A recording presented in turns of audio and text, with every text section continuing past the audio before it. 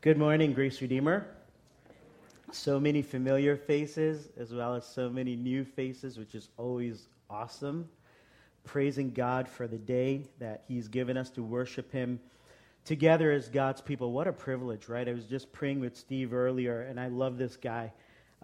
He has just been an encouragement since the first day I've met him, as so many of you, and reminding ourselves before the worship service that these moments on Sundays are really glimpses of a greater worship, right? I mean, we really should not be not worshiping during the week, but this is special on Sunday mornings or Sunday evenings when we really come with others who we know we can lean on, and that we have one great unbreakable bond, and that bond is beyond human. It's divine. And I praise God for opportunities to connect with you guys. This kind of happened by accident. Pastor Peter invited me a couple months ago because the retreat was coming. And I was delighted that I could join you guys because it's probably been a while. He reminded me it's been a while, Jake, that you've been here. And, Ken Lunt always asks me a question when I come back to worship. He says, "So, Jake, have you had another child?" Because every time I come back, he keeps saying, "You've added one to your family," but I'll let you know we have not. We have 5, and the Lord has been really good. Our youngest, Jude, is now just turned 3 last week, but I would ask for your prayers. God is so good, and I am here to share God's word with you as best as I can. But as always, I feel like these are words unless the Holy Spirit does something to them. And when God's people are praying, you will be blessed. I know you will be blessed today. I want to share from my heart as well as the word. Let's pray together, but I will ask if you could turn to Psalm 90. And I have asked that it also be printed on the screen. But if you have a Bible, or if you can use your the Pew Bibles, I would encourage you to do that just so you can kind of see the whole chapter at once, and I'm going to read it for you. This is God's holy word. Psalm 90. Lord, you have been our dwelling place in all generations, before the mountains were brought forth, or ever you had formed the earth and the world. From everlasting to everlasting you are God. You return man to dust, and say, "Return, O children of man. For 1,000 years in your sight are but as yesterday when it is past, or as a watch in the night. You sweep them away as with a flood. They are like a dream, like grass that is renewed in the morning. In the morning it flourishes and it is renewed. In the evening it fades and withers. For we are brought to an end by your anger. By your wrath we are dismayed." Verse 8. You have set our iniquities before you, our secret sins, in the light of your presence. For all our days pass away under your wrath. We bring our years to an end like a sigh. The years of our life are 70, or even by reason of strength, 80. Yet their span is but toil and trouble. They are soon gone, and we fly away. Who considers the power of your anger and your wrath according to the fear of you? So teach us to number our days, that we may get a heart of wisdom. Return, O Lord. How long? Have pity on your servants. Satisfy us in the morning with your steadfast love, that we may rejoice and be glad all our days. Make us glad for as many days as you have afflicted us, and for as many prayers as we have, and for as many years as we have seen evil.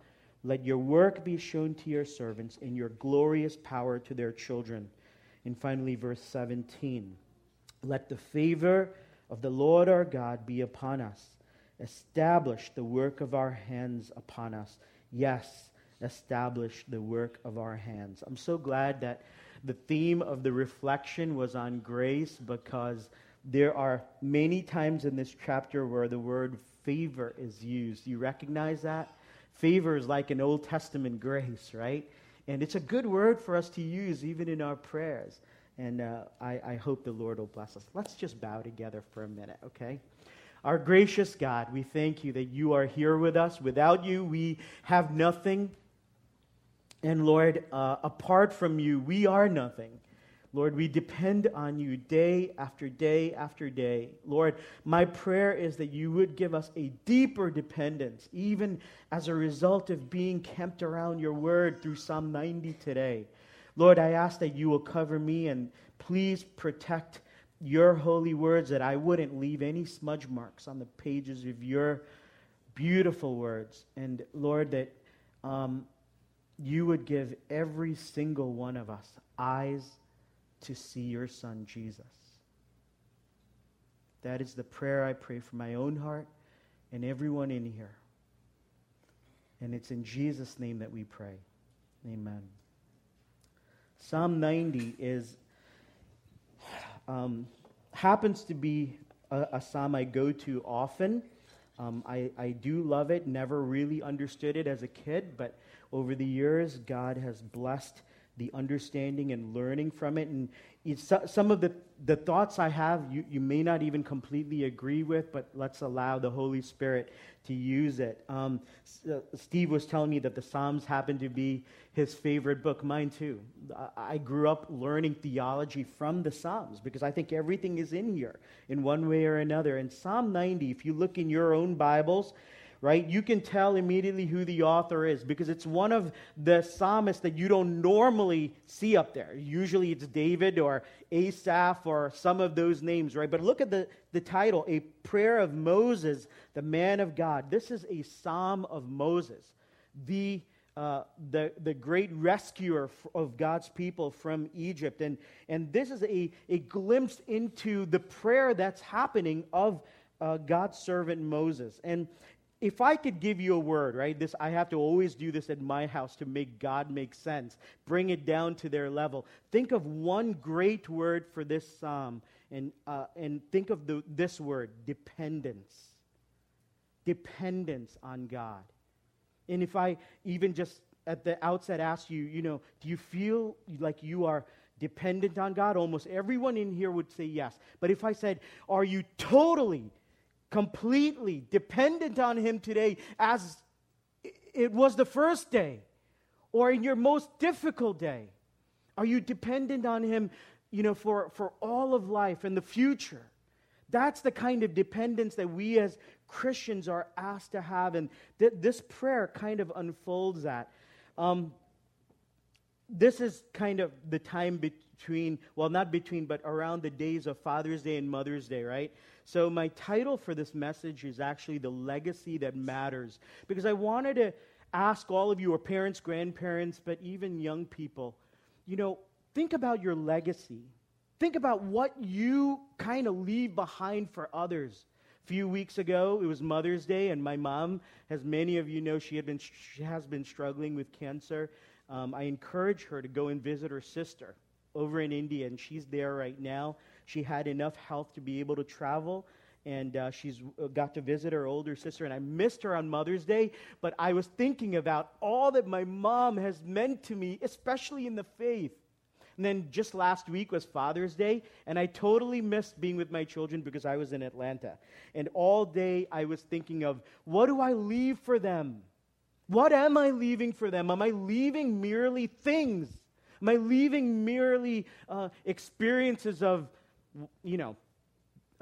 negative experiences? Am I leaving them something that matters? And Psalm 90 hits that dependence.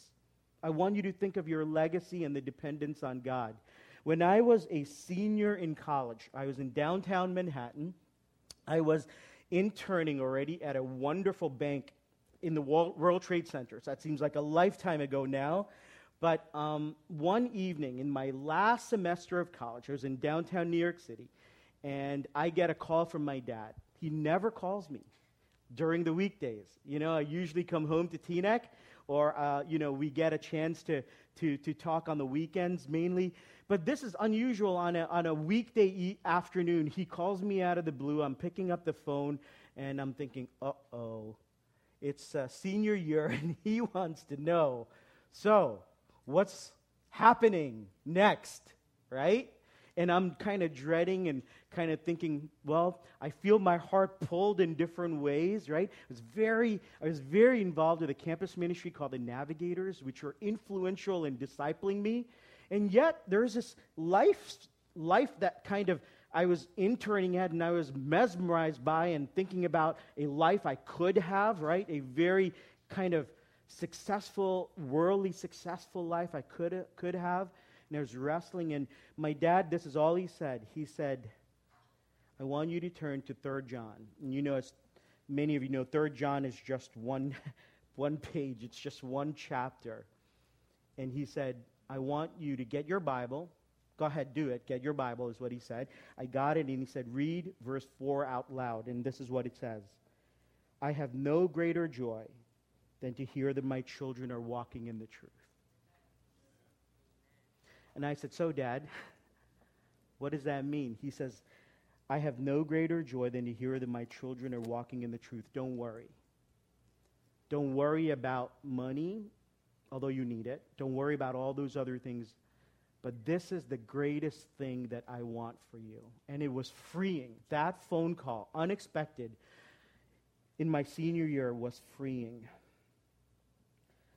Psalm 90 begins, Lord, you have been our dwelling place in all generations. Before the mountains were brought forth, or ever you had formed the earth and the world, from everlasting to everlasting, you are God. I said this is a glimpse into the prayer of Moses, right? And that might sound wonderful, right? That Moses is uttering these wonderful words of affirmation until, according to many commentators and scholars, you kind of look back at the context.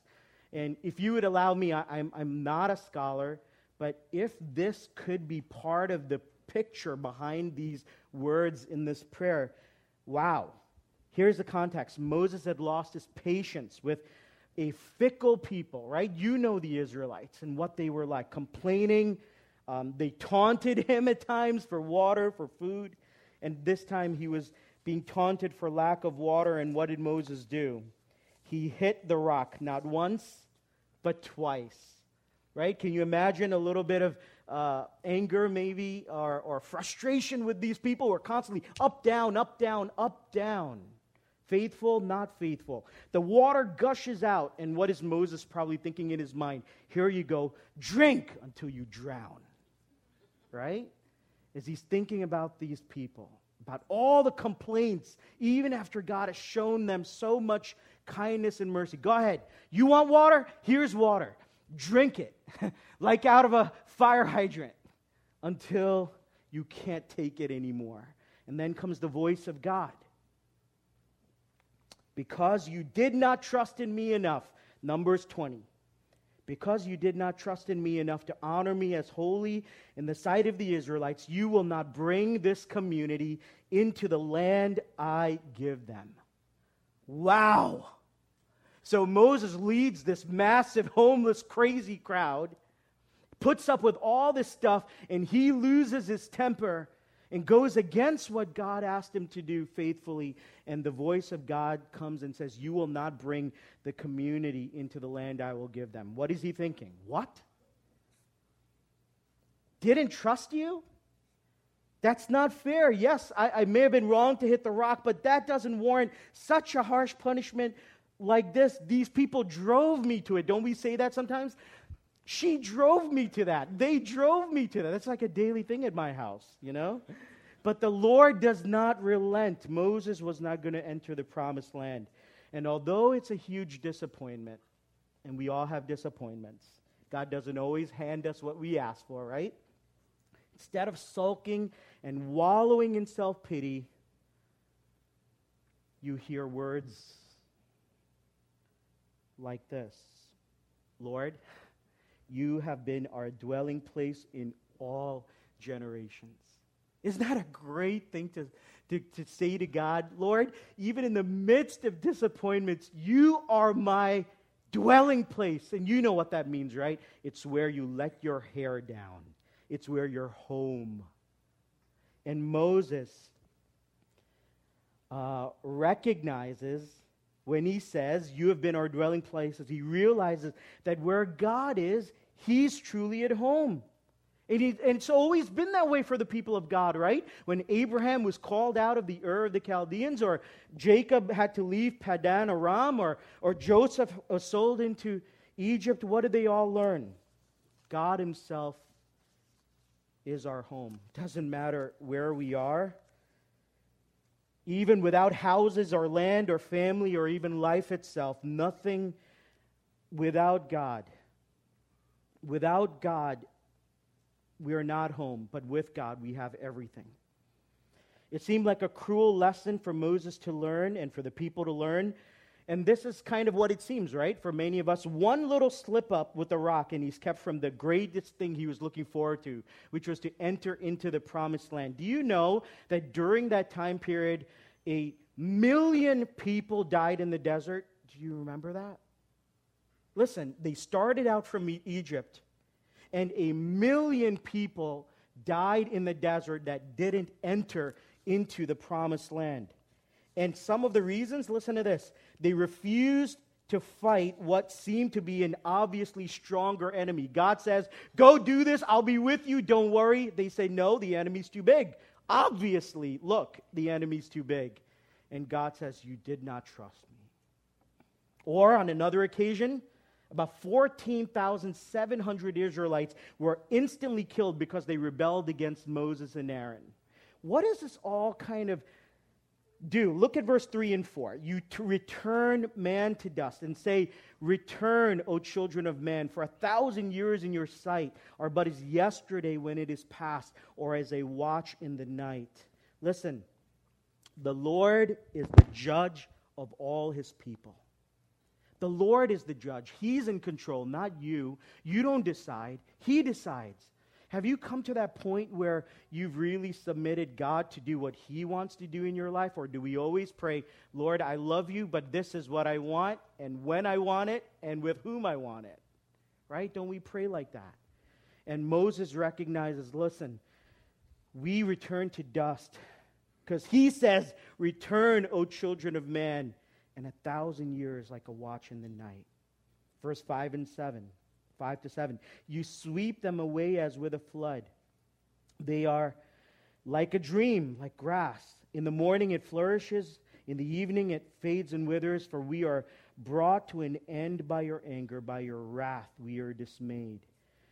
Moses recognizes that this is a holy God who is the great judge of all the earth. And he's severe with his people. But you know what he also recognizes?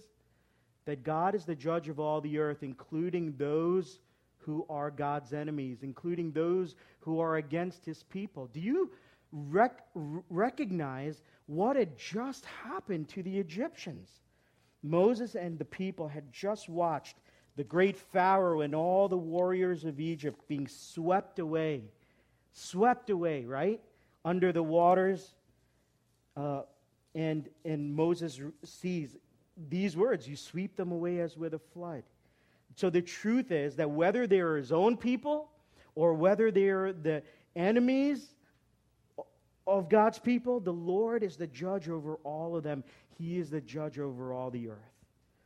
And in verse 8, we come to something amazing.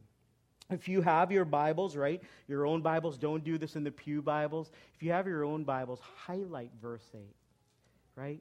Highlight it. This is such a great one for us to kind of hang Moses' thoughts on.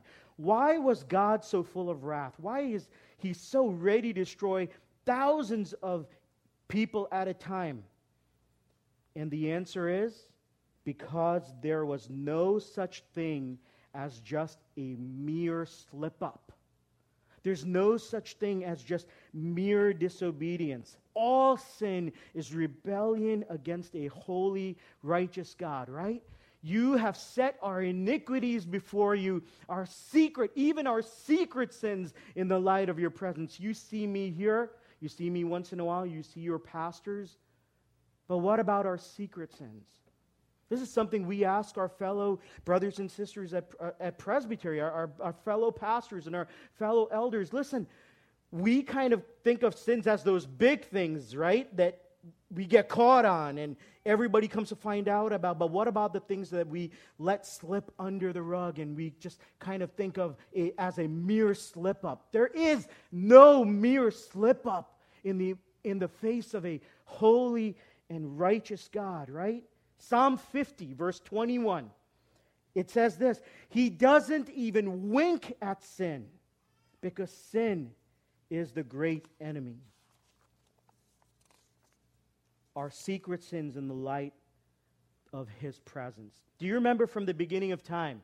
Listen, with Adam and Eve, you can see the effects of sin, right? Because simply by eating a piece of fruit against the will of God, God's curse falls upon all of humanity and the whole earth. The whole earth is cursed because of this slip-up that we call sin. When people grew more wicked, he sweeps everyone away in a great flood except one small family of 8, Noah's family. When mankind pridefully thinks they can reach the heavens by creating a tower and challenge the authority of God, God curses them by dividing their languages, the Tower of Babel. And then what happens in Sodom and Gomorrah? Destroyed by the heat of the Lord's anger. Why? Because, listen, as I tell my little ones, sin is utterly serious and dangerous. The other week, we pulled the bunk beds away from the wall to clean up, and I found 8 containers of milk. And the boys were very quick to point out that it was Josephine, their sister. Because every day I say, Josephine, remember to have milk at lunchtime? Yes, Daddy. Oh, Josephine, did you drink milk at lunchtime? Yes, Daddy. They were hiding under the bed.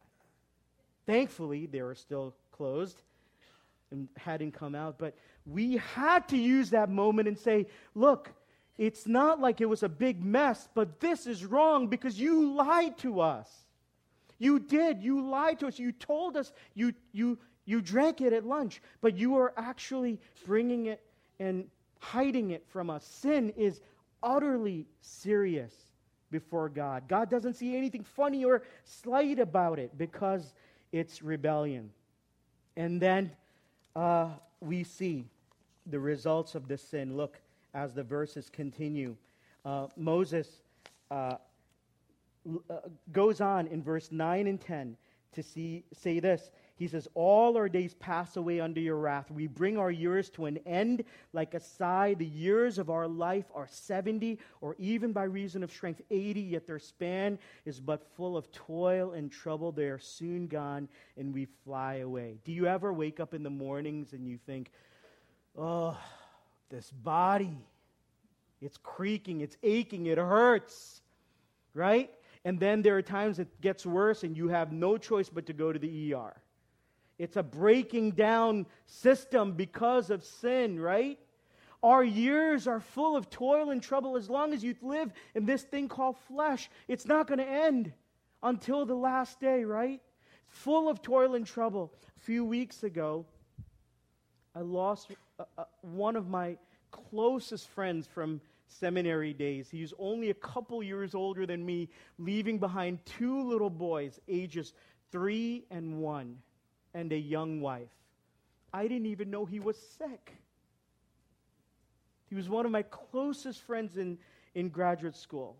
We used to pray together on Sunday mornings, and all of a sudden a mutual friend calls and tells me, says, Tim is gone. And I was heartbroken, and I was thinking about his children and his wife, and I was reminded again, we've got no guarantees as long as we live in this thing called flesh. Our lives are full of toil and trouble. Yeah, it might be 70 or 80 years at best. But all of this comes because of sin and because of the fragility of life. Look, I'm going to come back to this in just a moment. But when I was first married, my wife worked at a children's hospital in Dallas. And when there were days in her early days of nursing, she would come home crying because she had just seen something that was just so hard for her to take in the lives of some of these little ones, you know. And one was a little baby with the terrible illness called trisomy 18. And this baby was not going to survive. And Jaya comes home and we're sitting on the couch, and we're just trying to I'm trying to console her as a new nurse, and these are the things that she was saying to me. He said, even at one of the finest children's medical centers in the country, even with all the technology, even with all the doctors, life is God's. Right? Even with all the things that we have, even with all the money, all the technology, all the powers that we could bring, life belongs to God. Our lives are fragile and brief. Even now, our lives belong to the Lord. Listen, the cause of our feebleness and our mortality is sin. Death is because of sin. Without sin, man would have lived forever. But with sin, our lives are cut short. Do you remember how long Adam lived? Trivia. 930 years. His son Seth lived 912 years. Enosh lived 905 years. The famous Methuselah, right? The man who lived longer than anybody else. Do you remember how long he lived? 969 years. But do you know that that was not abnormal for before the flood? Because Jared before him lived 962 years. Mahalalel lived 895 years. Kenan lived 910 years. And Noah, good old Noah, lived 950 years. But because of the disease of sin taking hold of man's life, the span of life begins to shrink from the 600 years of Shem, Noah's son, to Abraham living, do you remember? 175 years. Do you see the big jump? Sin has a great effect on us. And now here we are. If we're lucky, 70 or 80 years, but they quickly pass and we fly away because of sin. Verse 4 said this, and I want you to just go back to this for a second. 1,000 years in your sight, O God, is as nothing, is as a watch of the night. What is your 70 or 80 years then in God's eyes? If 1,000 years is just as a watch of the night, and it quickly flies away, what is your 70 or 80 years? What is it made up of that will last, that your children will walk away with? And the legacy that you leave. What is, in light of 1,000 years in His sight, what were those 40 years in the desert? Nothing. And the Lord is calling us to examine. And we see Moses' great awe of God in verse 11. Who considers the power of your anger and your wrath according to the fear of you? I love that. God is as great as the fear that is due Him. This is not just a little God, a God of many gods in the pantheon. This is the great God above all gods. And Moses recognizes that. He existed before the mountains were born or before the earth was brought forth. He has to be feared and revered as God. And Moses says in Deuteronomy, listen to the people, be careful not to forget the covenant of the Lord your God that He made with you. Do not make for yourselves an idol in the form of anything the Lord your God has forbidden. For the Lord your God is a consuming fire, a jealous God. And Moses knows in verse 12, so teach us to number our days that we may get a heart of wisdom. That's another one you need to highlight, okay? So teach us to number our days that we may get a heart of wisdom. Moses knows that even though Israel had failed the Lord so many times, remember the up, down,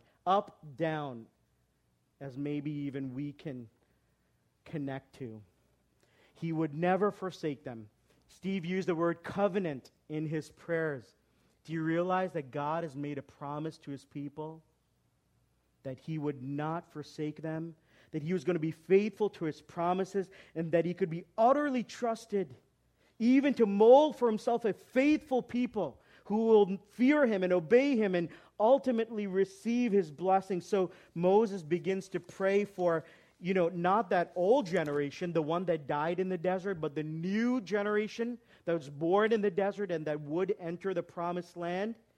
He prays for them, so teach us to number our days that we may get a heart of wisdom. Listen, this is the key to holiness. The key to holiness is to take seriously the fragility and brevity of this life.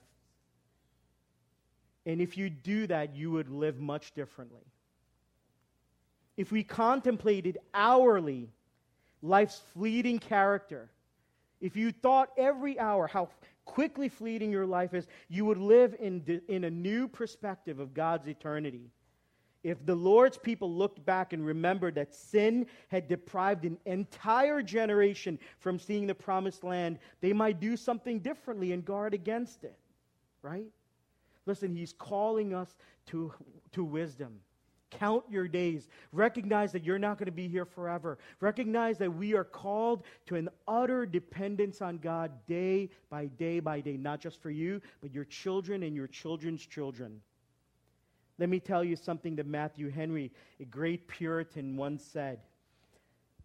It goes like this: godly wisdom is to humbly recognize our own mortality and to submit in a fearful reverence to the Lord's will and judgment, and that in turn leads to the practice of serious godliness. Serious godliness is when we humbly recognize our own mortality and submit in a fearful reverence to the Lord's will and judgment. So this new generation in the desert, they bury their fathers, and they are people of better hearts of wisdom, and they eagerly look forward to the promised land. So Moses continues to pray in verses 13 to 16. And I'm just going to quickly mention, he says, Lord, how long? How long, O Lord? Have pity on us. Satisfy us again, so we may be glad all our days. Make us glad for as many years as we have seen evil. Lord, return to us good days. Good days. Let your work be shown to your servants and your glorious power to their children. And verse 17 is the end of Moses' prayer. Would you look at that? He prays for this new generation of people with better hearts, with hearts of wisdom. May the favor, you can say grace, may the favor and grace of the Lord our God rest upon us. Establish the work of our hands for us. Yes, establish the work of our hands. Isn't that a great prayer? Lord, make the things I do in this life matter. Make the moments I spend in the car teaching my children matter. Make the moments I just sit down with a friend for a cup of coffee matter. Make it last for not just now, but for eternity. Establish the work of our hands. Which one of you wants to look back on your life of work and say, what was that? Did that matter? Did that do anything? Is God using it? Oh Lord, may your favor rest on us and establish the work of our hands. Yes, establish the work of our hands. Listen, 3 very, very quick things. Because of sin, our lives are fragile and brief. Because of sin, we die. And there is only one solution to the great problem of sin, because it's not just a mere slip-up. It's not just mere disobedience. It is cutting you off from the favor of God. And there's only one solution, and that solution is the cross of Jesus Christ. Right? For the wages of sin is death, but the gift of God is eternal life through Jesus Christ our Lord.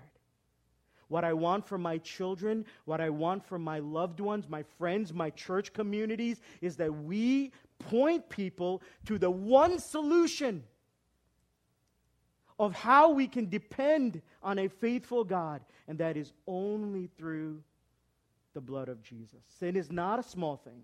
It is not a small thing. No matter what you hear on the news, don't agree with it. Sin is against a holy God. There's one way to come out of that, is by leaning on Jesus. I'm telling you.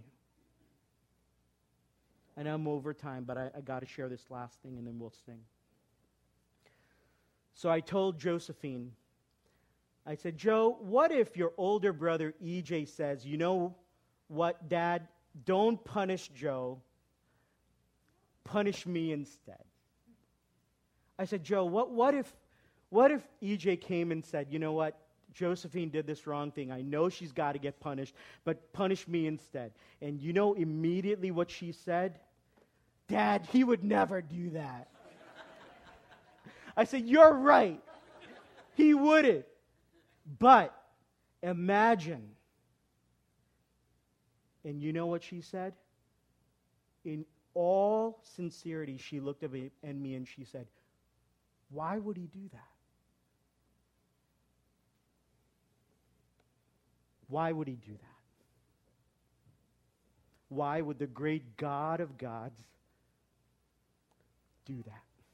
Take your place because of love. Jesus is the way, the truth, and the life, Grace Redeemer, right? Let's pray. Thank you, God, for this morning, for letting us get a look into the eyes, to the heart of Moses, your servant. And I pray, Father, that we would also have the heart that says, you are our home. No matter what happens, you are our dwelling place for all generations, and we depend on you and you alone. Lord, make us dependent on you. Make us fall at your feet for mercy. And thank you that in Jesus you have given it. Thank you, thank you, thank you. And it's in his name we pray.